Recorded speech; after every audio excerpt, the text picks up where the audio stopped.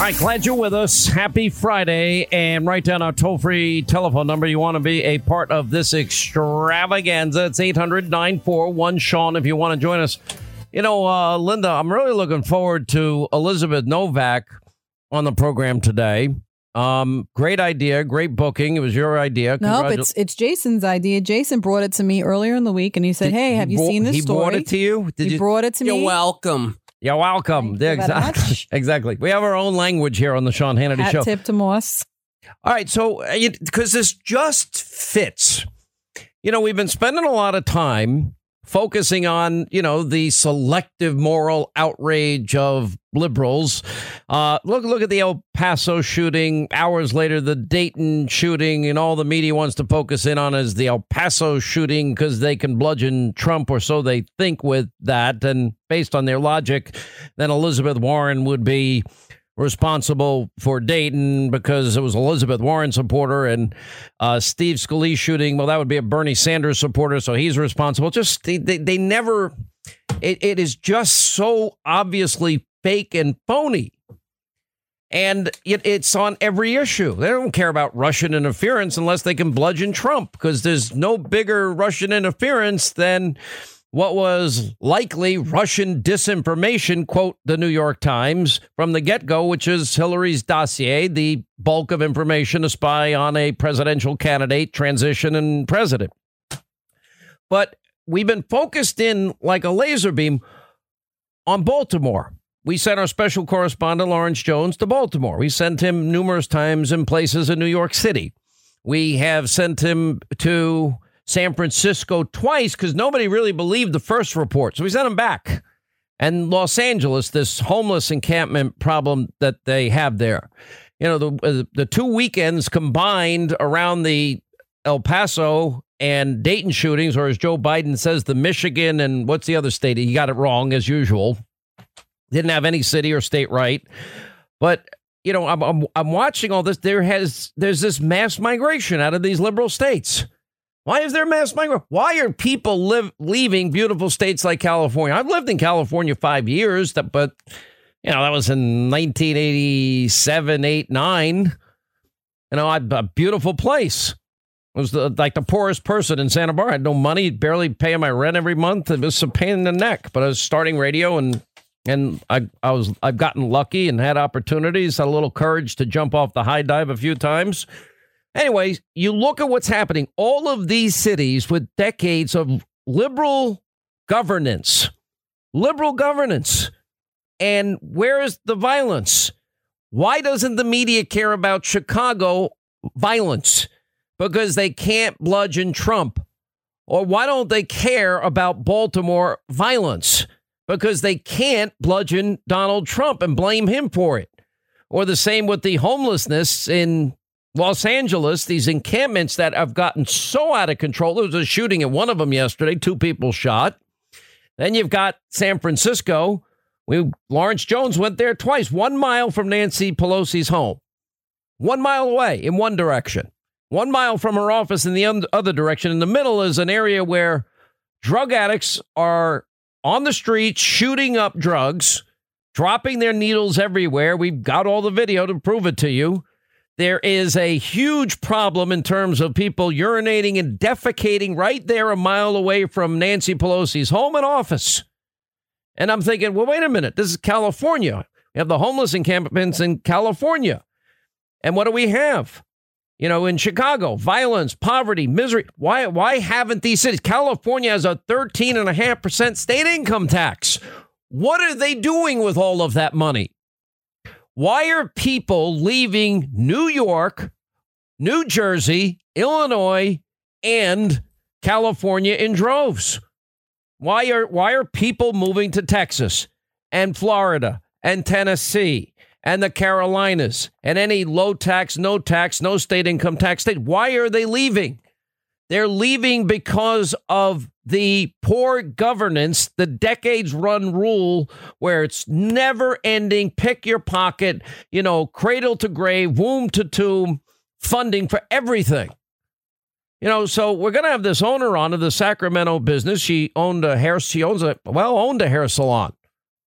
And she's been sending out these messages on social media blasting Gavin Newsom. Now, Gavin Newsom's been, 22 years, mayor of San Francisco, then lieutenant governor for 8 years.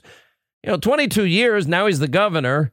And what we just got here is his answer. But just listen, because the only thing I say is if you're in any of these liberal states, like we're taxed to death in New York, and you're going to leave and you're going to move, all right, fine. I don't blame you. I need to get the hell out of here. I need to write a letter to Governor Cuomo, Comrade de Blasio, goodbye from a kid that was born and raised in New York. I'm not taking it anymore. You've taxed me out of New York. I could write that letter. It would be a pretty good letter, don't you think, Linda? I think we would get another Broadway song out of it. We might get another Broadway song. Say Hannity. I just did that in the studio. It's so funny. Jon Stewart did a really funny bit. He got the Jersey Boys because I said, Nathan Lane. Yeah. Stay, Mr. Hannity, stay. What do we do if you got away? Who would we tax till his money was gone? Who would we impose socialism upon? Stay, Mr. Hannity, stay pro-life and anti-gay. Stay in your first and second homes. Don't disappear forever like Alan Come on, please, Mr. Hannity. Now, why did this happen? I'd play the whole thing. They had the whole Jersey Boys crew. And I happen to know from people that actually have talked to Jon Stewart. Jon Stewart hates my guts, which is the feeling's kind of mutual, but I don't wish any harm on, he has different points of view. I thought he did a really good thing with the people that served on post 9/11 and the health issues. I agreed with him. We need to take care of those people. And thankfully, we got the job done finally. All right. But here's the point. That came as a result of the governor of New York, Andrew Cuomo, saying this about conservatives. Their problem is not me and the Democrats. Their problem is themselves. Who are they? Are they these extreme conservatives who are right to life, a poor assault weapon, anti-gay? Is that who they are? Because if that's who they are, and if they are the extreme conservatives, they have no place in the state of New York. Because that's not who New Yorkers are. You don't have a place in the state. Well, I am right to, I believe, life kind of begins at conception, and I don't believe that the baby should be born and make sure the baby's comfortable and then let the mother decide. Or during dilation and the birthing process that you could just, I don't think I want this kid that's about to be born. No, I'm not that extreme liberal. But then all of a sudden, these governors of other states like Florida, Governor Scott at the time, North Carolina, we got an invitation from there, Texas. What was it, Governor Abbott at the time? Or Rick Perry? I don't remember. They both have been, I'm an honorary Texan. Texas is great. Invited me to come there. They said they would love to have me. And I pay all my taxes. I don't have any choice, even if I wanted to. I'm like, I know they're gone over with a fine-tooth comb every year. Trust me, they are. I believe in the Second Amendment. I'm not anti-gay. As a matter of fact, I think I'm the most outspoken person in the country about the treatment of gays, lesbians, persecution of women, Christians, and Jews in countries that practice Sharia. And I say all the time that, this ought to be something we all agree on. But anyway, okay, now I have my 9.9%, 9 point whatever percent state income tax in New York. I live in the second highest property tax county in New York, the county I was born in. It's insane what they charge. Nassau County, just behind Westchester County in New York. Then we have sales taxes, hidden taxes. Every tax is I pay over 60 cents of every dollar I make to government. And that's a lot of money. You go to immediately, I get to keep 16% more if I move to a no income tax state. And I don't care how high their property taxes are. They won't begin to touch what New York is. And so all these people are leaving. The only thing I'm saying is if you're going to leave, don't bring your idiotic liberal policies with you and destroy the new states that you're moving to. When Mike Huckabee told me that all these people are leaving California, and if you rent a U-Haul to get to Texas from Los Angeles, $1,600. I don't know if it's a U-Haul that you drive or a U-Haul that you hitch to the back of your car. I'm not sure which one he was talking about. But if you take it from the same place in Texas to California, you can get it for $400 or less, because you're doing U-Haul a favor at that point, because really the exodus is from one state to another. Now, this is a phenomenon created by liberal government. And you listen to this poor woman. Listen, being a hair salon owner is not easy. I mean, that is a labor-intensive job.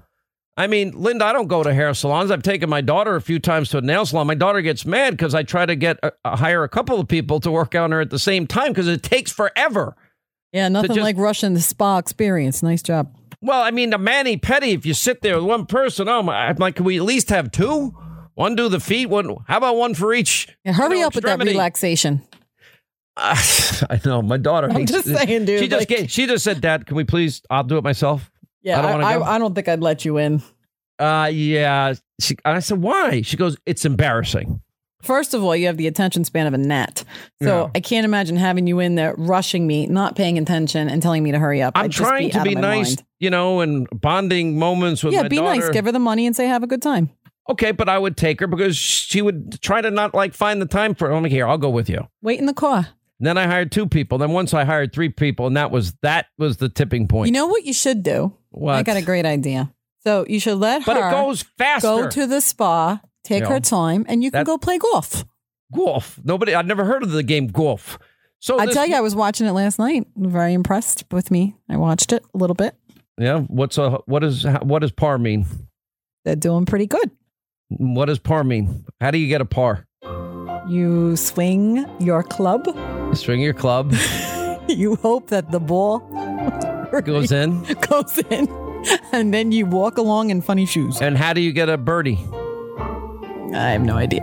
And what's a bogey? I don't know what any of these special words are. What's a double bogey? I don't know. All right, this is priceless because you know nothing about sports. But I had the channel on, which shows good effort. Nobody knows golf. All right, golf. But I'm going to play this when we come back, and she's going to join us later in the program. This woman, Elizabeth Novak. It's not easy to own a salon. Takes forever. I mean, do you go to a salon to get your hair done, I assume? I don't know. Yeah. Okay, it takes me about either I go to the local barbershop or, Linda, who's been with us at Fox for 22 years, is wonderful, and she'll cut my hair if I ask her. And I'm there for how fast can you do it? I don't do any of the extra stuff. How long does it take to do your hair? Me? Yeah, you. Oh, forget about it. I got to go in. I got to have coffee. We got to talk a few minutes. We got to talk about the direction we're taking my hair. Sort of like the song Suds in the Bucket. The biddies in the beauty shop, gossip going nonstop. I love my salon. I love my hairstylist. Oh, my God. You got to listen to the song by Sarah Evans, Suds in the Bucket. It has that line in it. Biddies in the beauty shop, gossip going nonstop. I'm like, what? Where did this come from? It's awesome. I love it. All right, we're going to play. You've got to hear from this woman because it describes everything that's wrong. Everything that's failing. That's why Obama and Biden failed. Liberalism doesn't work. People are leaving liberal states in droves. The government is chasing them away.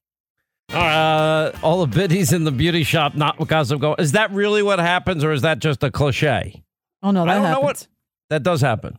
Oh, yeah. So is it really offensive that I would say, if I, with my daughter, we go to a nail salon? I mean, there's extra people that aren't working at the time. It's not like I'm taking people away from other customers.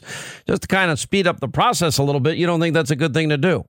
What do you think the purpose of a spa moment is?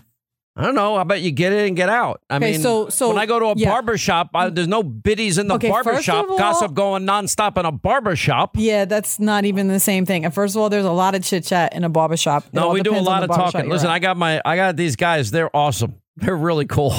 And what do you guys talk about? Politics. Politics, sports. What else? Sports, golf. How do you say it? Golf. What's a par? I have no idea. What's a birdie? I really don't know. I think but I'm going to Google it on the break. I started out, I was going to be so pissed off. I am really angry. I mean, I'm glad we have on this woman, Elizabeth Novak. She's going to be up in the next hour. And she's been sending these messages to Gavin Newsom, a 22-year veteran of politics, mayor of San Francisco, lieutenant governor, 8 years since 2004. Now the governor who's a wannabe president one day. And, you know, here you have 13.5% state income tax. She has to shut down her shop because of what is a rampant problem all over California, which is why so many people are leaving.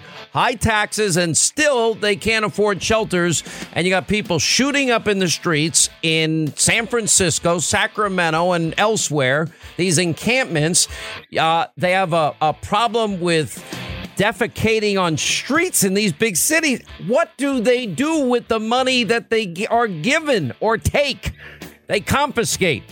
There's no... Wait till you hear his explanation. That's next. All right, 25 till the top of the hour. Happy Friday. So, before I play the tape of Elizabeth Novak, who'll join us in the next hour at some point, you know, you got to understand something here. You know, now the New York Times has revealed that they now want to move on because, well, it was a little trickier than we thought, and didn't work out the way we wanted, and we built a whole newsroom to cover one story, the Russia lie, and we pushed the conspiracy. But now they're moving on to racism of Donald Trump. That's it. That's their focus now, and they have, which happens every 2 and 4 years. And I'm thinking, okay, well, what are the indicators that Donald Trump has a good shot of being reelected? Are we better off than we were 3 years ago? The answer is overwhelmingly yes. Best employment situation since 1969, every demographic. We've mentioned that a lot. And then the other thing that the media seems to want to do is just kind of talk down the successful economy. Now, even openly, like in the case of Bill Maher and others, hoping for a recession. They want it. Well, okay, maybe it doesn't impact Bill Maher, but it's going to impact American workers. It's going to impact the forgotten men and women that after 8 failed years of Biden-Obama, where we added 13 million more Americans to food stamps and 8 million more in poverty. Oh, now we're going to just abandon any hopes that they continue to, you know, get ahead in life and have opportunities in life. You know, it's funny. The Bank of America's CEO is a guy by the name of Brian Moynihan. He blasted what he called the punditocracy. On NBC News, the TV economists helped spook the stock market last week with their overhyped the yield curve inversion in the bond market. And he pointed to the soaring consumer spending, which is up nearly 15% since Donald Trump became president. We also have 7 million new jobs created. And we also have, 7 million fewer people on food stamps and millions that have gotten out of poverty. And he went on to say, he said, the consumer's doing well and making more money. They're employed. And more importantly, they're spending more money. Well, that's good, because when people produce goods and services and other people buy, that's good for the economy. That's good for American workers. That means maybe they can get a nice house in a safe neighborhood, drive a nice car, you know, have a happier life. You know, it's, again, here we are. What does crazy Bernie want to do? I mean, this is pretty insane. Bernie wants to now spend $16 trillion. $16 trillion. And I'm not making this up. To up the ante on all. He doesn't want to be out socialist by the socialist. And so he's saying that he wants to literally tax oil executives. You know, psycho Bernie. I don't know. He's vowing to even criminally prosecute oil company executives and tax the living daylights out of them. Okay, but those companies don't pay taxes. We're about to have a summer where we're going to pay less than $2 a gallon for gas. And we're energy independent for the first time in 75 years. Fossil fuel executives should be criminally prosecuted for the destruction they have knowingly caused. Wow. We're going to end the greed of the fossil fuel industry. They're so dumb.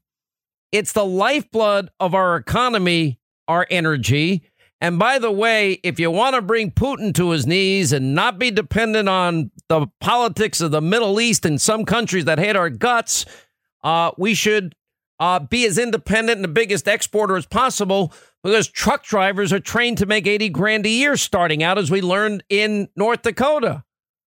Unbelievable. Oh, and then he's going to spend $16 billion. Trillion dollars with a T. Well, we only take it. Our budget's only $4 trillion. for his new Green Deal. And I've guaranteed everything. Where's that money going to come from in a crashing economy with no oil and gas? This is how nuts they are. That's why all these people want to leave these big states. I'll give you another reason. So New York State results are in for kids in 3rd through 8th grade, public school students in New York.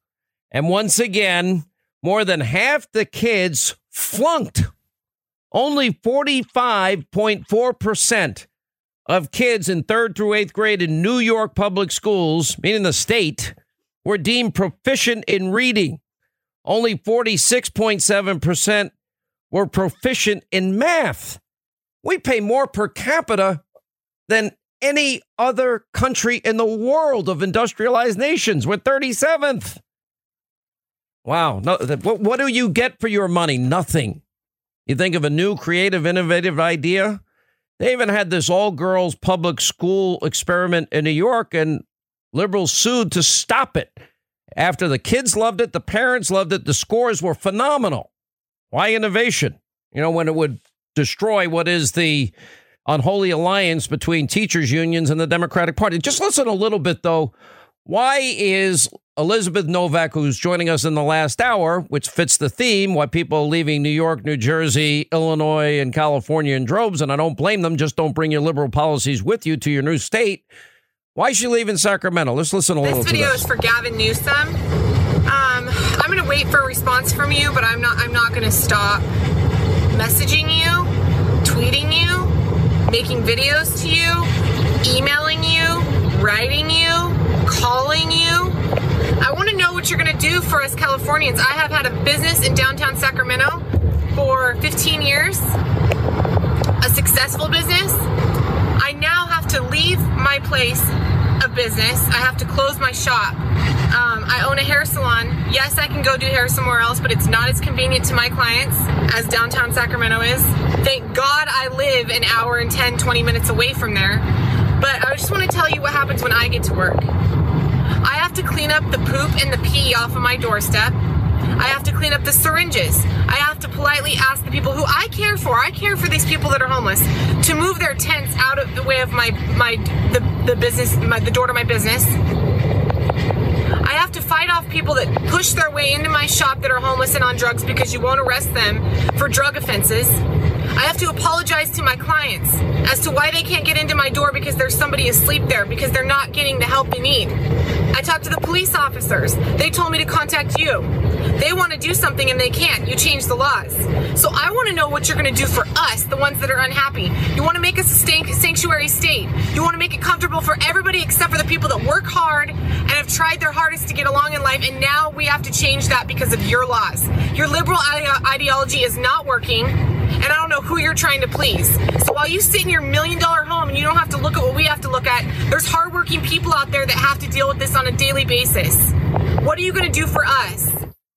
Now, Elizabeth's going to join us at the bottom of the half hour in the next hour.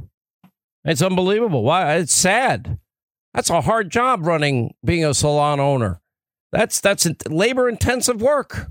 How much do you pay, if you don't mind me asking, when you usually go to a salon, Linda? I don't. Maybe that's a personal question. I don't. New York prices are not comparable to the rest of the country, I don't think. All right. That's probably true. I mean, look, I give a nice tip to my guys, so I just give them like a fee. I just walk in here, take I don't even know what it costs. I don't ask. And you have a speed fee. You tell him he has 5 minutes to cut your hair, that mop on your head.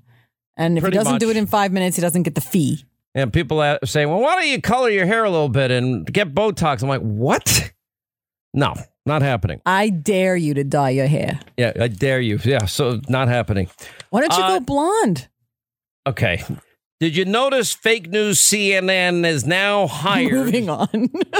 Their top FBI Russia hoax co-conspirator, Andrew McCabe. You know, the guy that told 33-year war veteran, no, you don't need a lawyer, when in fact, he did need a lawyer. And then Comey bragging, we took advantage of the chaos for something we wouldn't do in the Bush or Obama administrations. Anyway, fake news CNN, they have no intention giving up the Russia hoax. They hired McCabe, and, he has now joined the First Name in Fake News as a paid contributor. That's fine. It actually probably is a perfect fit. And he says, well, the CNN gig gives McCabe his fighting and termination in court. He filed a lawsuit in district court alleging that his removal was part of a scheme by the president. He's flipped this sucker on its head. He says because he wasn't politically loyal to the president. Nice try. But what's interesting about this is Sarah Huckabee Sanders got hired by Fox. And then you got Humpty Dumpty. And, do you know that other guy that writes for them who hates my guts? What's his name? Oliver. That guy, by the way, really strange stories about Oliver from my staff. Yikes.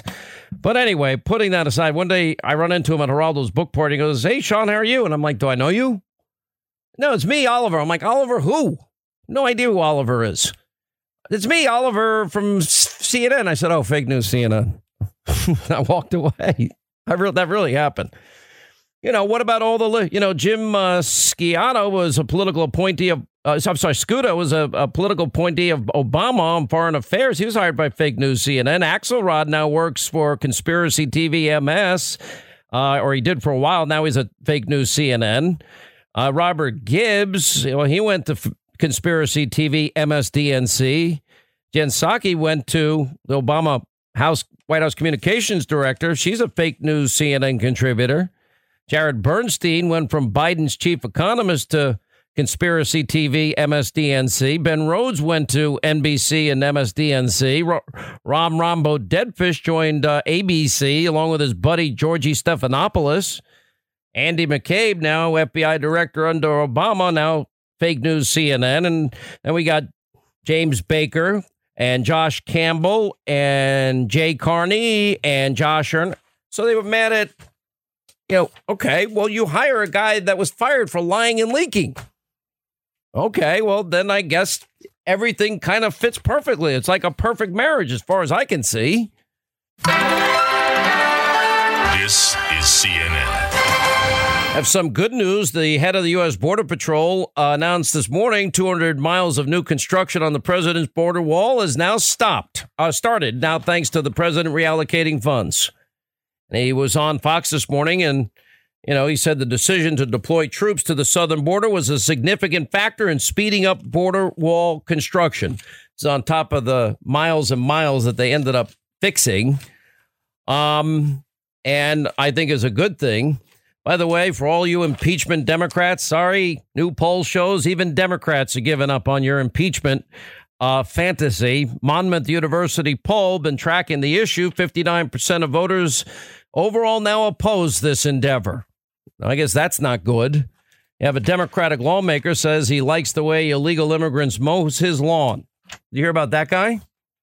Imagine if a Republican said this. Tom Malinowski explaining to constituents in New Jersey's 7th Congressional District because they're not willing to take the jobs that the community's teenagers no longer do. Quote, we have to think about the jobs because the reason this happens is because there are a lot of jobs in our community that, like it or not, for better or worse, Americans are not willing to take. To think about the jobs, right? Because the reason this happens is there are a lot of jobs in our community that, like it or not, for better or worse, Americans are not willing to take. I mean, who do you think is taking care of our seniors? 50% of the elder care workers in the state of New Jersey are immigrants, most of them legal, most of them documented, but certainly some who are not. Who do you think is mowing our beautiful lawns in Somerset County? We don't usually ask, but a lot of those workers are undocumented. There are just not a lot of, kids, from Montgomery High who are going to be doing that full time. You guys are going into robotics, for goodness sake. Did I hear laughter there? I don't know. I don't see that in my life. I see people that are happy that the economic situation has gone from Obama, Biden, and adding 13 million Americans to food stamps and 8 million in poverty and the worst labor participation rate since the 70s and worst recovery since the 40s. I think the 7 million Americans that now have new jobs because of the Trump economy, the 7 million that used to be on food stamps that are no longer, the millions that were in poverty that are no longer in poverty, are happy at the change. I mean, as evidenced by, I don't think it's an accident that when we have the best employment situation in the country since 1969, although others are praying for a recession. Wow. Let's just talk about the height of selfishness. I hope there's a recession. We don't care who gets hurt as long as we get rid of Trump. Doesn't get any sicker than that. Then let's divide the country. We were singularly focused, an entire newsroom on one issue, the New York Times said, but then it got tricky. Our lies turned out to be lies. Our conspiracy theories exposed. Now we're going to dedicate our newsroom to the next one thing that's going to take out Trump: race. We're going to talk about racism for a whole year. This is how much they, think about this. It's not Trump that they hate. Because if they really cared about the American people, they'd say, this is great.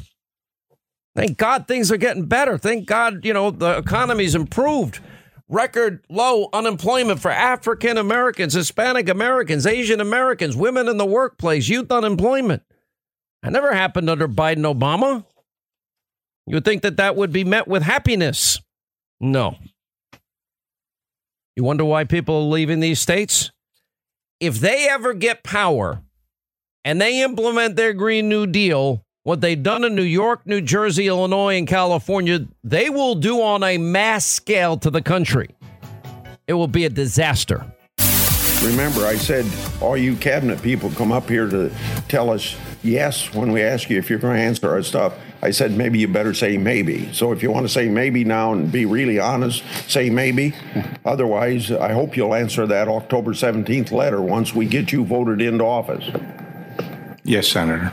In looking back at our investigations into the mishandling or removal of classified information, we cannot find a case that would support bringing criminal charges on these facts. All the cases prosecuted involved some combination of clearly intentional and willful mishandling of classified information or vast quantities of information exposed in such a way as to support an inference of intentional misconduct, or indications of disloyalty to the United States, or efforts to obstruct justice. We do not see those things here.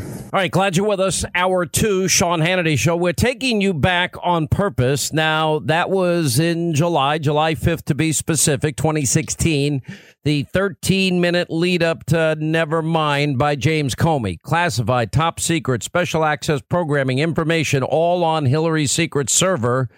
And then, of course, the deletions and the bleach bit and the hammers and the SIM cards removed. OK, based on it, we can't find a single case. Well, Christian Saucier went to jail because he had 6 pictures on his own cell phone of a submarine that he worked on, that he was proud to work on. What we found in our investigation is what he just said there is we can't find it. No, none of that is true. Far less severe and less intentional acts have resulted in significant convictions and jail time. Now, why is this important? Why are we going back to the Hillary Clinton email server scandal? Because of new information we have, care of investigative reporter, vice president of The Hill, John Solomon, and it all surrounds her illicit server and the case not being settled because that press conference, what you heard right there was Jim Comey literally failing prior to that statement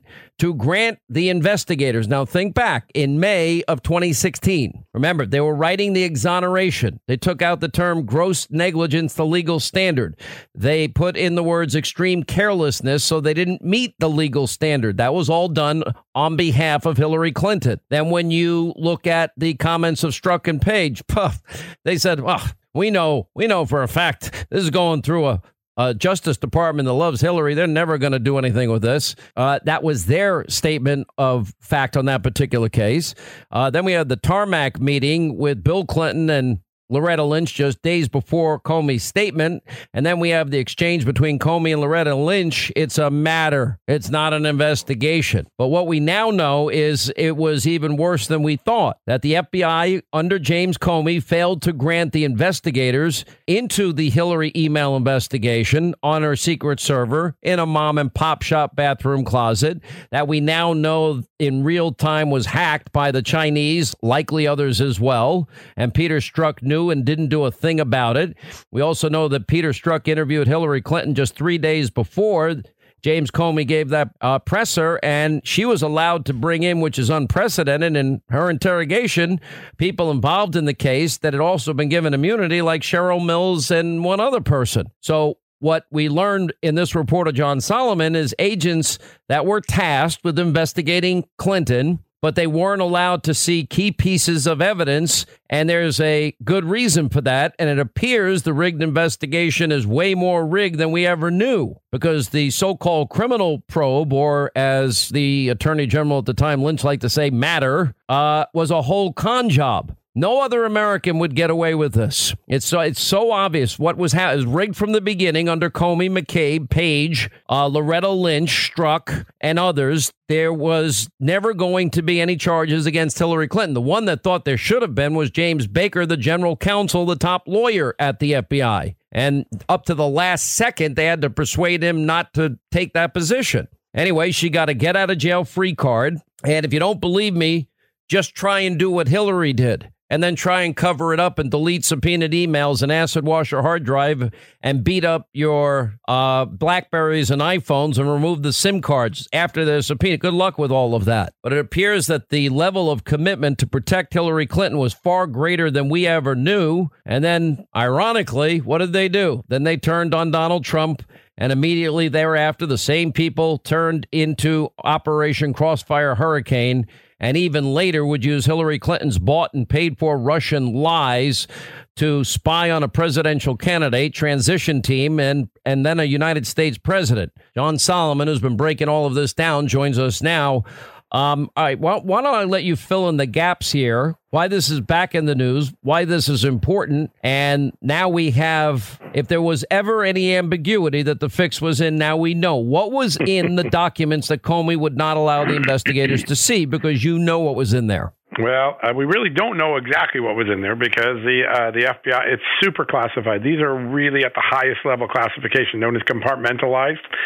So only the president and a handful of other people normally would have access to it. So it's a very super secret, very sensitive set of information and documents that the FBI had identified was important. That's their word. The agents working the case, important to see to determine whether Hillary Clinton was engaged in criminality with her server. And at the end of the day, they weren't allowed to see it. Now, we don't know why they weren't allowed to see it. Did someone overrule them? Was there a bureaucratic blunder? We don't know, but it goes to that competency and all of the shenanigans that were going on the James Comey, Andrew McCabe FBI watch. But it's important to know that the neglect on this continues to this day. In 2018, the Inspector General of the Justice Department, Michael Horowitz, directly identified this information. He actually built an annex for people to go look at, made it easy for people to go figure out what they should have looked at and what impact it might have on the case. Until this day, now late summer of 2019, no one has still, to our knowledge, gone and looked at it or responded to Congress about whether it was evidence of criminality or could have affected the outcome of the Clinton case. The agents who wanted to see it identified it as quote-unquote important. That's their words. They never got to see it. Hillary's exonerated before they got to see it. And to this day, we're not getting an accounting of what that information was. It's remarkable. It shows just how politicized and also how incompetent the FBI was in that period when James Comey was running the department. Like you, I have sources, and I'm told that the information was so devastating, it would also not only go to the heart of the email server investigation. How did Peter Strzok, when he was informed that the Chinese had hacked into Hillary's website, I thought that was a bad thing. That means they got top secret and classified information, and they were getting it in real time, we discovered. He's told all of that and never did a thing about it. Why? There's a great term in the IG report. There was in the new documents that came out. The FBI showed a lack of interest in pursuing the possibility that Hillary Clinton's emails were compromised by a very important foreign adversary, China. This is inexplicable. You can't explain why the the FBI wouldn't have an interest. They were real concerned about whether Russia was compromising Donald Trump, right? They weren't concerned if China was compromising Hillary Clinton. It goes to this double standard that we saw through this period, through this group of characters at the top of the FBI, McCabe, Comey, Strzok, very concerning. And when people say there's a dual justice system, these are the sort of episodes that make people say, you know what, I might believe that after reading that. It defies logic. You're worried about Donald Trump's Russia problem. You're not worried about Hillary Clinton's China problem. You're going to exonerate Hillary Clinton, but you don't look at the evidence that might affect that determination, even though you called it important. There are so many shenanigans, so many inexplicable acts that go on inside the FBI in the summer of 2016. And let's remind everybody, the day you played that clip from, July 5th, 2016, when we're all done with the Russia case, that will be the day of infamy. It's not only the day that Hillary Clinton is exonerated by James Comey under dubious circumstances. It's also the day that Christopher Steele, the very same day, Christopher Steele, the Apple researcher, British MI6 agent, walks his dossier into the FBI in London. July 5th is going to be a day of shame for the FBI on multiple cases. Let me go back to what my sources have told me also, that now, do we know for a fact that this information that Comey's withholding from investigators, do we know for a fact that he knew what was in it? We do not. I mean, there's a lot of mystery shrouded in this. We know the agents knew enough about it to consider it important and wanting to do it. And when the IG report came out in 2018 and there was a classified annex, everybody, I'm told, people directly familiar or who've seen the document said, everybody agreed, so we should have looked at this, and it's not too late to look at it. Let's look at it now. And for a year and a half since that moment, Senators Grassley, Senators Johnson, members of their staffs have been unable to get the Attorney General, the Justice Department, the FBI to answer. Have you looked at it? Does it change your opinion of Hillary Clinton? Should there be criminality? Are there new allegations that surface from it? There's been radio silence. So every time you hear the Justice Department saying we're cooperating, just remember this.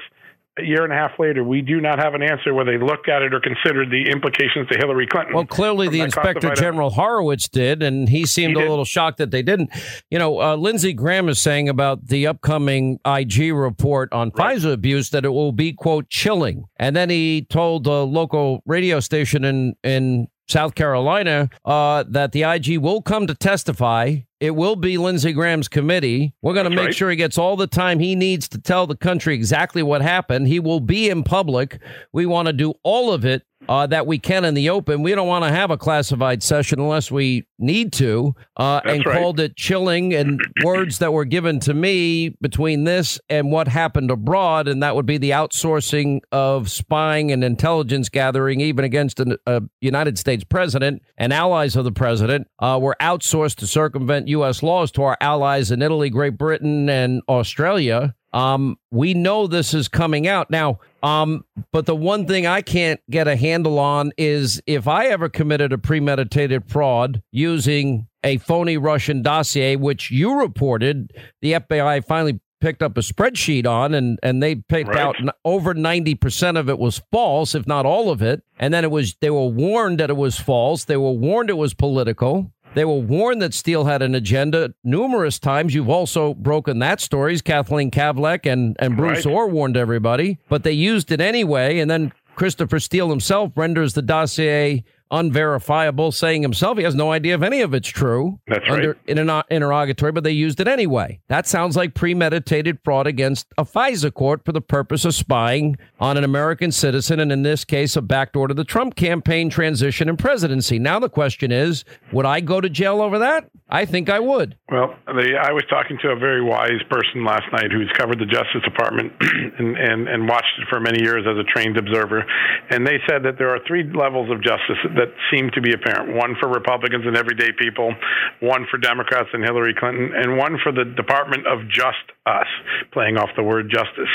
And I think there's a growing concern that there's been an extraordinary body of evidence now brought forth of wrongdoing within the Justice Department. Let's take a couple of just plain examples. Why is FBI Director Wray seemingly unwilling to cooperate and hand over papers that would take our premier law enforcement agency and get it back on track? He seems resistant to helping repair the damage that was done by his predecessor. And let's take a look at some other things. 15 months ago, the Inspector General referred former Deputy FBI Director Andrew McCabe for prosecution for lying, felony lying, to ongoing investigations. How many months ago for felony lying? What happened to Papadopoulos? What happened to Michael Cohen? What happened to Manafort? 15 days it took to get them charged. 15 months have passed. Andrew McCabe hasn't been charged. We know from my reporting, and it's now been corroborated by many others in the media, that the Inspector General also referred James Comey for prosecution, and the Justice Department passed on that. At some point, I know the question in the American public is going to be, I get this question every day, will anyone pay a price beyond termination for the misdeeds that went on in the FBI? This fall is the fall of reckoning. The Justice Department will show whether it has the willingness to prosecute its people or whether they will skip prosecution and just use shame as the final mechanism for exposing what went on here. Well, that would mean we don't have equal justice under the law. I got to take a quick break here. We'll come back. We'll continue more with investigative reporter. Yes, another bombshell by John Solomon, also executive vice president for The Hill. Quick break. Right back. We'll continue. All right, as we continue, John Solomon is with us. And, more breaking news. This time, they had a lot of evidence in the Hillary case, but they wouldn't give it to investigators. Sure. You talked about this fall. You mean September, October, that there are 10 declassified Russia collusion revelations. Of course, one is going to be the FISA report, which I understand is complete. You even reported that last night. Yes, but it's going to need redactions, or at least to look over for national security purposes. That's right. And you've identified all 10 of them. So the question I have is if in fact a rigged investigation happened, if premeditated fraud on a FISA court happened, if there was an attempt of a coup using Hillary Clinton bought and paid for Russian lies, and the witch hunt was really the witch hunt we knew it to be, and all these other people abused their power and maybe even outsourced intelligence gathering that would be illegal to circumvent laws, you're saying that there's a chance nobody goes to jail for those things? Well, here's the most important thing. If there were going to be criminal charges, there would be grand jury activity going on in Washington. I have talked to dozens of defense lawyers who represent people up and down this drama, and none of them report that they've got a grand jury subpoena. They've been asked for grand jury evidence, and many of the people who have gone before Durham and Barr are doing so voluntarily, meaning they're not necessarily under oath. So that right now, this appears to be an administrative review. That could change. All right, I got to break, but, I got to tell you something. This is all going to be revealed to the American people. Everything we've reported is true. That's the main key, correct? Yes or no? And I got to go. Yes, 100%. This video is for Gavin Newsom. I'm going to wait for a response from you, but I'm not going to stop messaging you, tweeting you, making videos to you, emailing you, writing you, calling you. I want to know what you're going to do for us Californians. I have had a business in downtown Sacramento for 15 years, a successful business. I now have to leave my place of business. I have to close my shop. I own a hair salon. Yes, I can go do hair somewhere else, but it's not as convenient to my clients as downtown Sacramento is. Thank God I live an hour and 10, 20 minutes away from there. But I just want to tell you what happens when I get to work. I have to clean up the poop and the pee off of my doorstep. I have to clean up the syringes. I have to politely ask the people who I care for these people that are homeless, to move their tents out of the way of the door to my business. I have to fight off people that push their way into my shop that are homeless and on drugs because you won't arrest them for drug offenses. I have to apologize to my clients as to why they can't get into my door because there's somebody asleep there, because they're not getting the help they need. I talked to the police officers. They told me to contact you. They want to do something and they can't. You change the laws. So I want to know what you're going to do for us, the ones that are unhappy. You want to make us a sanctuary state. You want to make it comfortable for everybody except for the people that work hard and have tried their hardest to get along in life, and now we have to change that because of your laws. Your liberal ideology is not working, and I don't know who you're trying to please. So while you sit in your $1 million home and you don't have to look at what we have to look at, there's hardworking people out there that have to deal with this on a daily basis. What are you going to do for us? Why does the poverty problem seem to be getting worse, not better here, in what is a robust economy? It's slightly better the last 18 months in the poverty index. Because we have like global synchronized growth. You've got a boom economy. Like this is probably combination. No, look, I'm not here to look. I just got here a few months ago. Right. So what's my top priority? Anti-poverty efforts. I think we just need to double down on being even more intentional. What I mean by that is focus on what's working and do away with what's not. I'm not for just spending more money to spend more money. I'm talking about targeted investments. For us, the fact that the state's even engaged in the homeless issue is novel. We're focused on that issue in a way at state level we never have been. Again, it's been a few months. You want to attack us, know that we're attacking the problem. Folks on the other side just want to attack it politically. We're trying to attack some of the root causes. I can point to addresses. I can tell you names of 12,000 people we got off the street. The folks that were on the street when we left, vast majority were not from California. I'm not suggesting that they're not our responsibility. In fact, quite the contrary. We took responsibility. We were dealing with and by the way, vast majority also coming from, and we know this, from Texas. Just interesting fact. And I agree with those folks that criticize what's happening with homelessness in the state. But to suggest it's because of liberal policies, it's laughable and insulting. It's not laughable and insulting. I mean, what's laughable and insulting is Gavin, I want to be the president of the United States. I can taste it. He's been in politics, mayor of San Francisco, lieutenant governor, now governor. He's been in government 22 years. They are under his leadership with Jerry Brown. A 13.5% state income tax. And I got to tell you something. So we sent Lawrence Jones to all of these big cities. Now, there are common problems. And when you look at it, look at Gavin Newsom's. All right, Gavin Newsom. No, he's now the 40th governor of California. Started, that job. You look at the office that he had. Let's see. He was the 49th lieutenant governor from 2011 to 2019, 8 years. Mayor of San Francisco, 2004 to 2011. He hasn't stopped since 2004 being in the world of politics in the exact area we're talking about. We sent Lawrence Jones to Chicago, Los Angeles, San Francisco, New York, Baltimore, and all these big cities, decades of liberal rule. And now we have what was just described by Liz Novak, a Sacramento salon owner. When we sent Lawrence Jones 1 mile from the gated community of Nancy Pelosi in one direction, 1 mile to her office in the other direction. There you have people shooting up all over the place and leaving their used needles all over the place, defecating in the streets. There's a feces problem galore. The smell, the stench is horrible. She couldn't get her millionaire Silicon Valley friends to build a shelter for somebody where they can get a meal, a shower, drug counseling, maybe a place to go to the bathroom. Oh, I guess they want our tax dollars. 13.5% state income tax is not enough. All right. So the person you just heard on that tape, Liz Novak, a Sacramento salon owner, is on our Newsmaker line. And first of all, Elizabeth, thank you for being with us. So you're all these years, 15 years in business.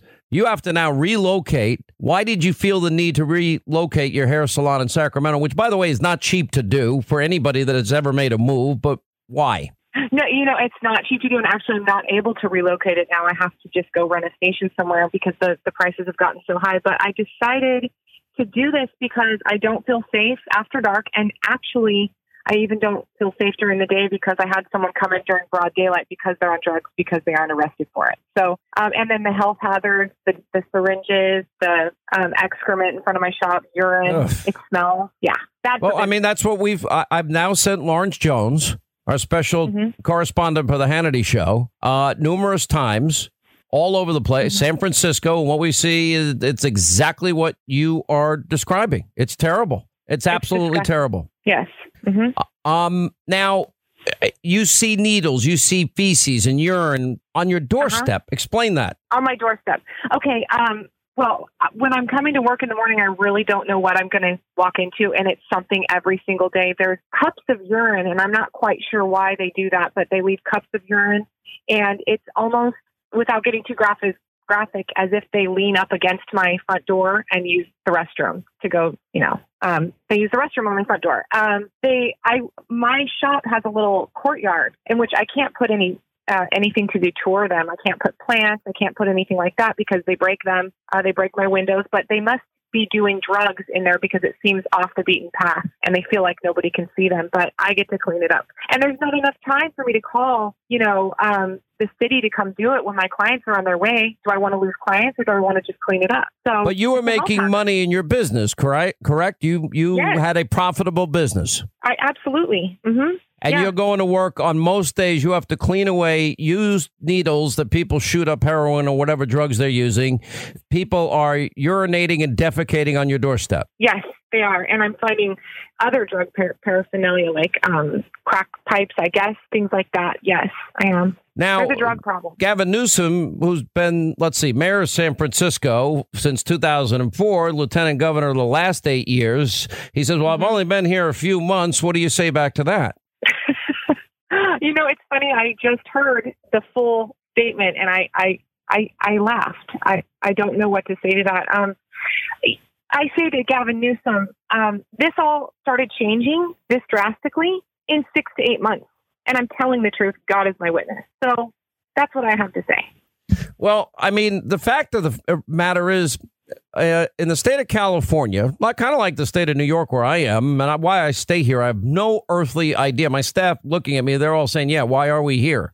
I'm here really for work, and really that's the only thing holding me here. But the reality is you pay 13.5% state income tax. What other taxes do you pay out there in California? Oh, you have business tax. Everything is taxed here. I mean, and business tax, tax on everything. You know that. It's what am I paying for? That's my question. What are we paying for? If we have to live in something that looks like a third world country, what are we paying for? Well, I don't think you're getting anything for your services. The strange thing, No. The reason we sent Lawrence Jones back to Nancy Pelosi's district, and by the way, he's been to Ocasio-Cortez's district, and he's been in New York City, and he's been in Baltimore, and he's been in Chicago, and it seems like, we've been to Los Angeles, and it's all the same. All these big city problems, but for decades have been run by liberals.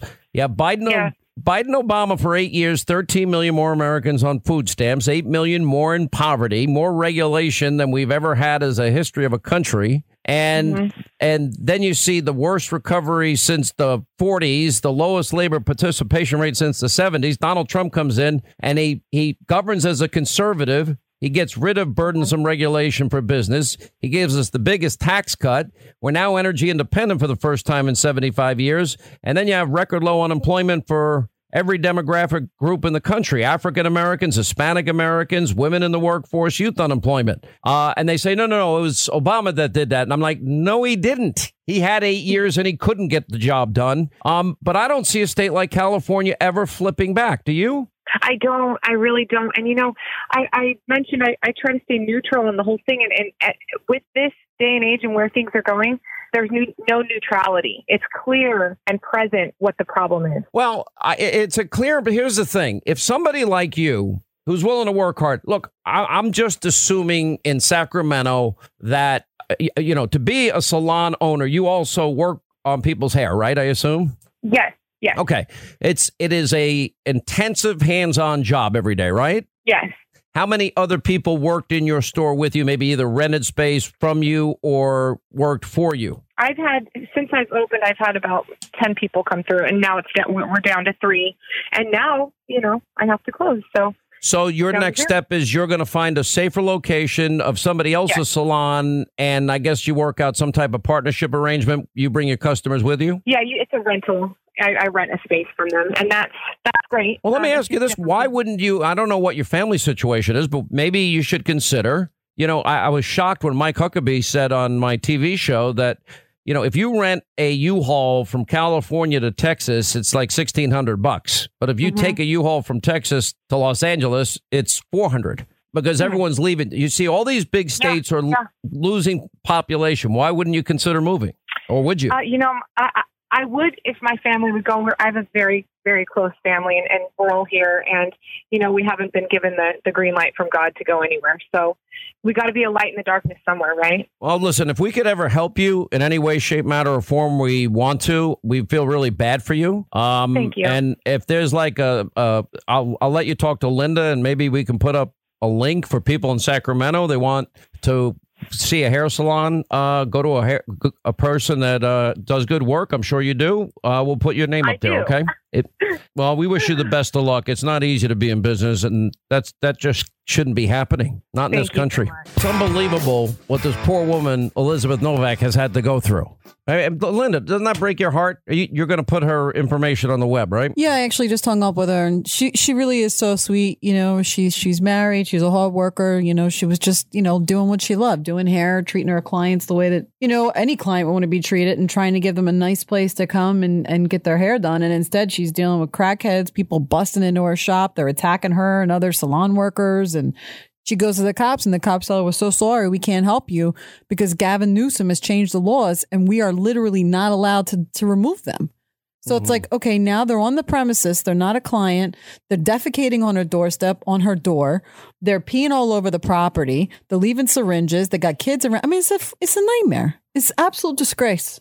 This is how we treat people that create jobs, businesses. We just run them out of town, and the conditions are, all of these big cities are all losing population. These big states are losing population for a reason. I don't care. I really don't. I don't care if people move out of California. If you're going to go to Texas, Florida, Tennessee, don't bring your stupid liberal policies with you.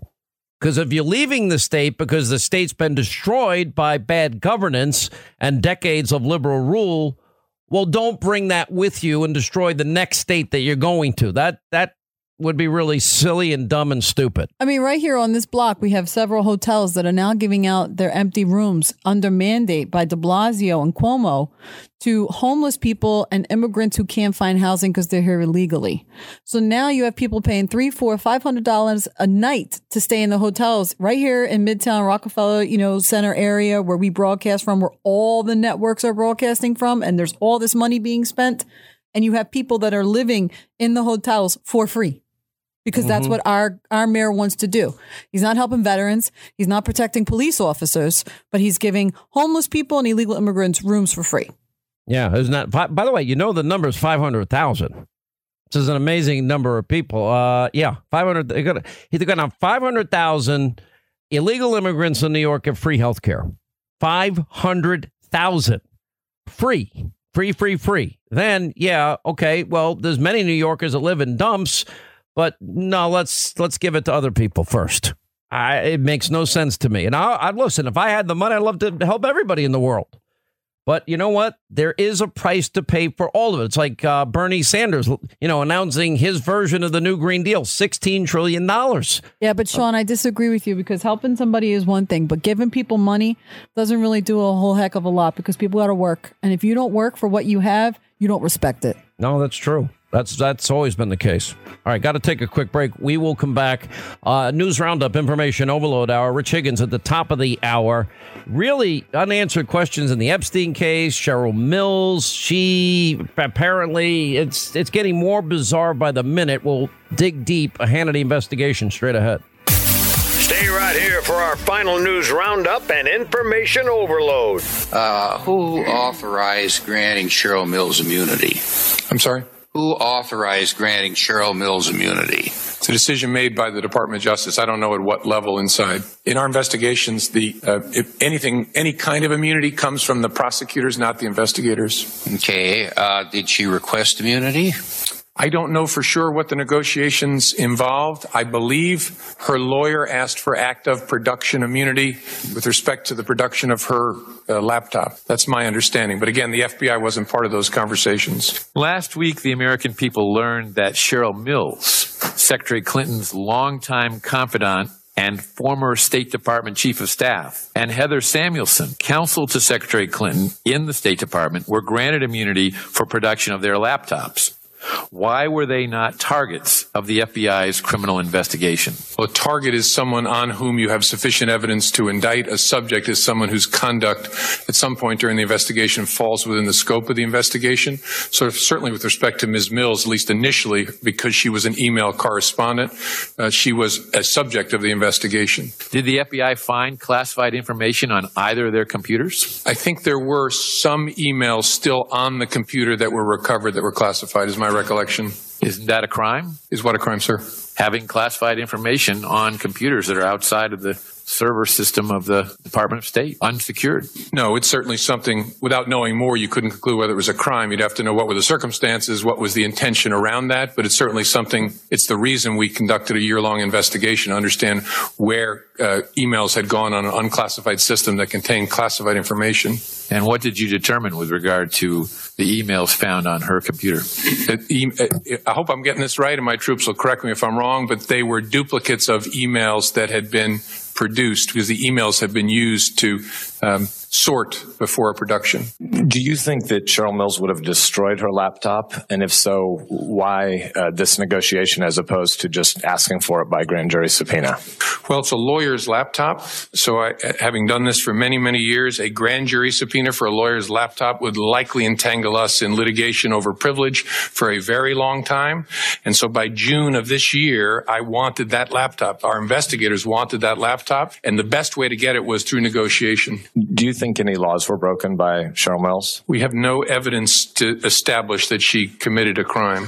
Do you think that Secretary Clinton broke any laws related to classified data? We have no evidence sufficient to justify a conclusion that she violated any of the statutes with respect to classified information. Is there any distinction between that statement and saying that no prosecutor would bring charges, which is, I think, what you said in your public statements the day that you made your announcement?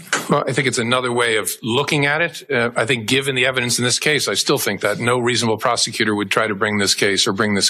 So why did you allow Cheryl Mills, Secretary Clinton's chief of staff, to sit in on that interview? She was potentially a subject or a target in the investigation. She was a government employee. She wasn't Clinton's attorney, but yet she sits in there and talks with her throughout the interview. Yeah, my understanding was at that time she was one of Clinton's attorneys. She was no longer a subject in our investigation. The agents had scrubbed her conduct very carefully by that point, and she was no longer a subject. But that, again, that's a reasonable question. But the facts are not a subject, one of Clinton's lawyers. She's entitled to be in an interview. All right. Now, that is an incredible exchange. All right. James Comey, by the way, News Roundup, Information Overload Hour, Sean Hannity Show. Why did the Justice Department give Cheryl Mills immunity and not the FBI? Now, that's an important question. Why was Cheryl Mills and one other person involved in the Hillary Clinton email case, when Hillary was finally interviewed, supposed to be interrogated? I've never heard of a single case where you get to bring people involved in the case that have immunity in the case in the room while you're being interrogated on questions of whether or not you broke the law. And then Comey testifying to Bob Goodlatte that there was classified information on Cheryl Mills' computer, but says she didn't commit a crime. That is a crime. That is the U.S. Look, 18 U.S.C. 793 Espionage Act. We put it up on the screen on TV many times. We've read it here many, many times. And then Comey testifying that there is not sufficient evidence that Mills or Hillary Clinton broke laws. No, that's not true. Mills allowed to sit in with Hillary during an FBI interview because she's one of Hillary's attorneys. She's involved in the case. That is a must recusal situation. Anyway, Rich Higgins is with us to shed light on it. And it also raises other questions about, he has information, why are we getting conflicting reports about how many times Bill Clinton was on the Lolita Express of Jeffrey Epstein, and conflicting reports, was he or wasn't he ever at, this Orgy Island place of his? He's formerly with the NSC and Department of Defense, senior fellow at Unconstrained Analytics. Welcome back to the program. Did you ever hear of circumstances like this where somebody can have classified emails on their computer? Somebody gets immunity from the Department of Justice, not the FBI. How does that happen? I'm still shocked, Sean. I was up there with you on July 5th, 2016, when this decision first came down, and Comey's infamous press conference. It's still just, every single veteran, everybody who's ever had a security clearance is just befuddled by the whole thing. It's unbelievable. Well, but when you add that to what we just reported with John Solomon, and that, in fact, there was this whole treasure trove of information that the FBI knew about as it relates to Hillary's email server that they never bothered to give investigators. I don't know how you rig an investigation more than they rigged hers. I just, and for me to say, why are you harping on Clinton? She lost. Well, I'm harping on it because the media only seems to care if Donald Trump is involved with anything Russia, but they ignored the Russian dirty dossier that was used to spy on a candidate. And they knew it was, they never corroborated it. It's an unverifiable document of Russian lies, or as the New York Times says, it was knowingly, it was likely from the beginning, Russian disinformation from the get-go. And then it's used to spy on a president, a transition team, and then to undo a presidential election after they couldn't beat him with cheating like this. So it matters. Sean, what people are going to hear soon, and it's coming up, and Congressman Gohmert's been working it, is, the intelligence community IG identified several years ago that Hillary's emails were being dropped, basically BCC'd. Everything was going to a company. The name people will begin to hear soon is called Carter Heavy Industries. And then the back end of Carter Heavy Industries and where all that leads to is going to be the next big saga in this entire email drama.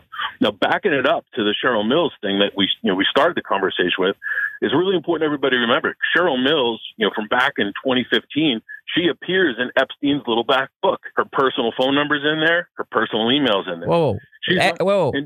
Say this again. In Hillary's little black book or Cheryl Mills' little black book? Cheryl Mills appears in Jeffrey Epstein's little black book. Going back to when? Going back to 2005. It was leaked in 2015. It was originally discussed back in 2015 and then kind of shuffled off. We need to remember, Cheryl Mills is not a bit player here. She was the Deputy General Counsel of the White House until 1999 under Bill Clinton. She was later staff to Hillary at State Department, later a lawyer to Hillary, and then became on the board of directors for the Clinton Foundation. So when she was granted immunity during those mid-year exam interviews, exactly what was she given immunity for, right? All right, let's go back to the Daily Caller because they do really good work. Let's stick with them. Now, if Mills is the trusted aide who reviewed the email to decide which emails to erase, right? Didn't Hillary claim her lawyers went over them one by one, but then later we found out they didn't go over them one by one. So that's a lie too, right? Right. All right. And then she is with Hillary at the interrogation of Hillary. And meanwhile, she's involved in the case. Do you see an ethics problem there? There's a giant, look, I'm not a lawyer. There's a giant ethics problem. There's an optics problem there. And, and the question, again, it goes back to immunity from what? And now the question I find myself asking is how, did the FBI and the Justice Department get itself in too heavy with the Clinton? Let's make an assumption. Let's say there was some corruption going on. At the point the Justice Department or the FBI itself become corrupted, and I think the general public right now as and the people I talked to, I'm sure the people you talked to, we've kind of lost faith. We've lost confidence in our FBI. I don't see anybody right now moving to address that. And a lot of it goes back to these core issues that still, to this day, surround the Hillary Clinton, Cheryl Mills, Clinton Foundation, and now we've got this Epstein thing that's been brought in on the side. It's truly just surreal. It is a RICO-like environment. So do we ever able to determine, because we had the Clintons put out a report that Bill Clinton only flew with him a few times, but then it turns out to be a lot more times, and then denies being on Orgy Island. Have we been able to corroborate yes or no if that happened? I don't know, Sean. I mean, I thought it was very strange that it wasn't until we found out Epstein had committed suicide or was dead that we finally saw FBI investigators at the island. Yeah, that was strange. Just the entire sequencing of events there was off to me. I agree. You look at the FBI. I mean, they have no credibility right now with at least half of the American public. We see they're using Epstein as a confidential informant. I mean, one of the most interesting things out of Epstein's 2008 plea agreement, where he admits to the pedophilia, he does his light prison sentence. One of the contingencies in that was he has to continue to inform to the FBI, right? And so, we see that. We see the FBI using foreign intelligence services to target Americans and American political candidates. And then yesterday we have Patrick Byrne pop up. And I don't believe Patrick Byrne is lying, simply because Byrne's story explains why the Justice Department and Mueller wanted Maria Butina in solitary confinement. They didn't want her affiliation back to Byrne and how she was being manipulated by the FBI. They didn't want that getting out. I find this whole thing, because we're now going back to the point where Palm Beach police did this. This is when he got his sweetheart deal. Do we ever know what actually happened to that little black book of his, or when they seized the address book of him? Do we know if that's still in existence? It's still in existence. If your audience wants to, they can Google it, and there are a couple of places that have a redacted version of it. I've never seen, nor do I know if anybody's doing a complete link analysis with all the various names and people that are identified inside of there. It really is. I think it's a vital piece of information, and how that link analysis and those social networks interplay with what we saw with Crossfire Hurricane and Mid-Year Exam and the events surrounding the 2016 election, all the way up to the present day. I think it's a key.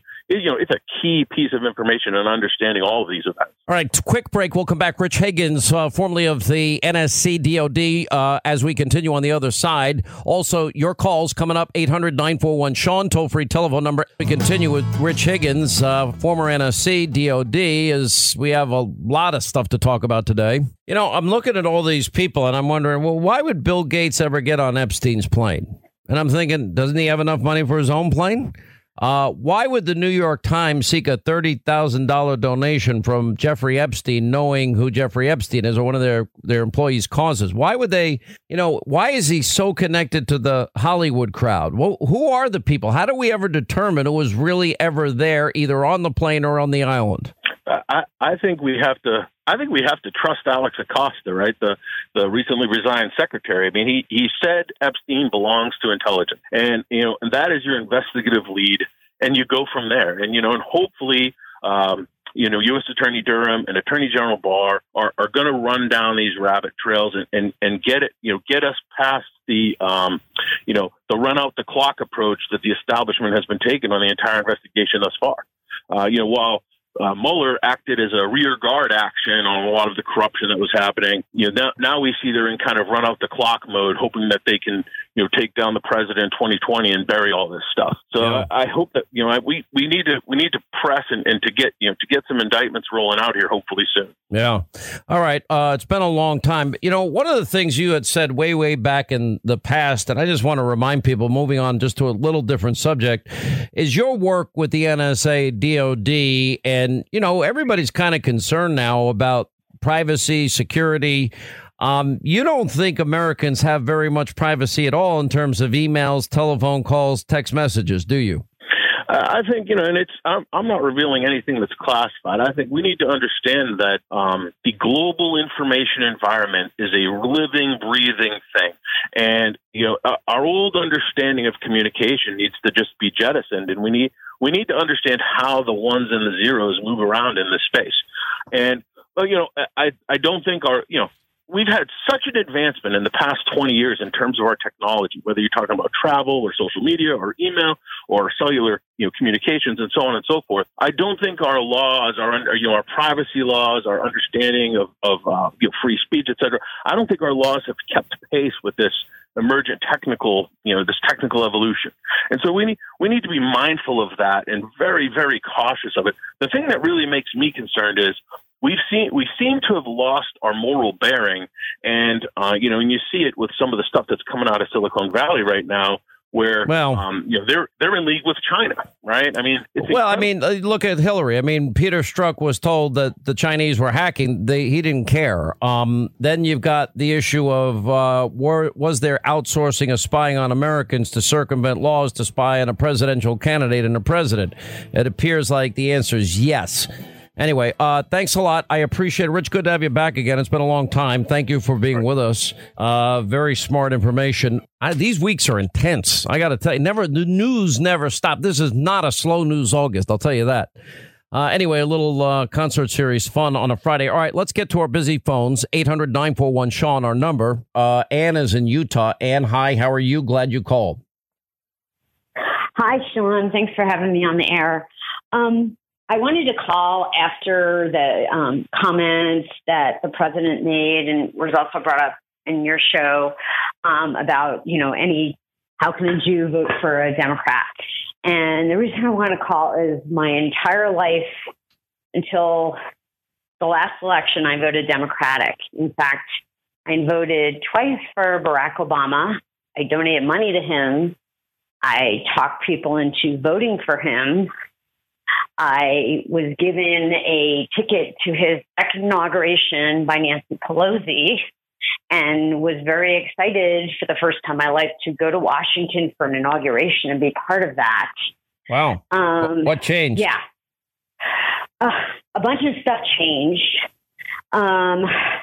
First of all, I will say that I think I never was a big thinker about politics, and I was a religious Jew, but close to my mother and wanted to honor my mother. And my mother and father were children of immigrants, lower middle class, and they always voted Democratic. And because I didn't want to think about politics, I voted the way my mother did and never really thought about it. And I think back in 2009, I was doing a lot of international business. I was working closely with very bright people. Somebody got me to read more about the news and know what was going on in the world. So in 2009, I started reading, and I wasn't watching any news. And I was in Europe a lot. So I was in Europe literally on May 22nd for the Procurement Leaders Award, getting my nails manicured when that soldier was hacked in London, Lee Rigby, literally blocks away from me. And I was like shocked that would happen in London. And then I was in Germany in July 2014 when the stuff was going on in Gaza. And I was giving a talk in Rostock, Germany. And I could see how all the Europeans were becoming anti-Israel from what was going on in the news. I don't have a lot of time, but I'm going to tell you something. The rise of anti-Semitism is real. There's never been a president that has done more for the state of Israel and advancing an alliance that could eventually, I hope, lead to a real peace in the Middle East than this president. And recognizing the sovereignty of Golan, that was Donald Trump. Moving the embassy to Jerusalem, that was Donald Trump. So many promised, then in the end never had the courage to do that which he finds easy to do, keep his promises. And to me, it is crucial. And, when everyone talks about, foreign interference in elections, there was one administration, the Obama administration, that tried to unseat a ally of ours and a sitting Prime Minister Benjamin Netanyahu.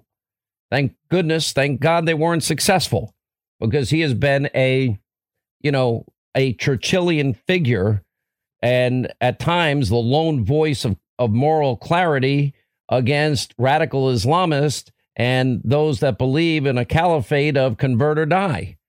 And, we've got to get people that understand the nature of evil in our time. And Iran embodies all of that. Thank you, though. We appreciate the call, 800-941-SEAN, if you want to be a part of the program. All right, that's going to wrap things up for today. Wow, these weeks go by. Linda, they not fly by, go so fast, and we're so wrapped up in the middle of it that you just don't even realize, it's Friday again. And then it's Monday morning again. But that's what we do, and we had a lot of news this week, and it's only going to get better. All right, have a great weekend, and as always, you make this microphone happen. The fall is going to be interesting. Have a great weekend. We'll see you back here on Monday.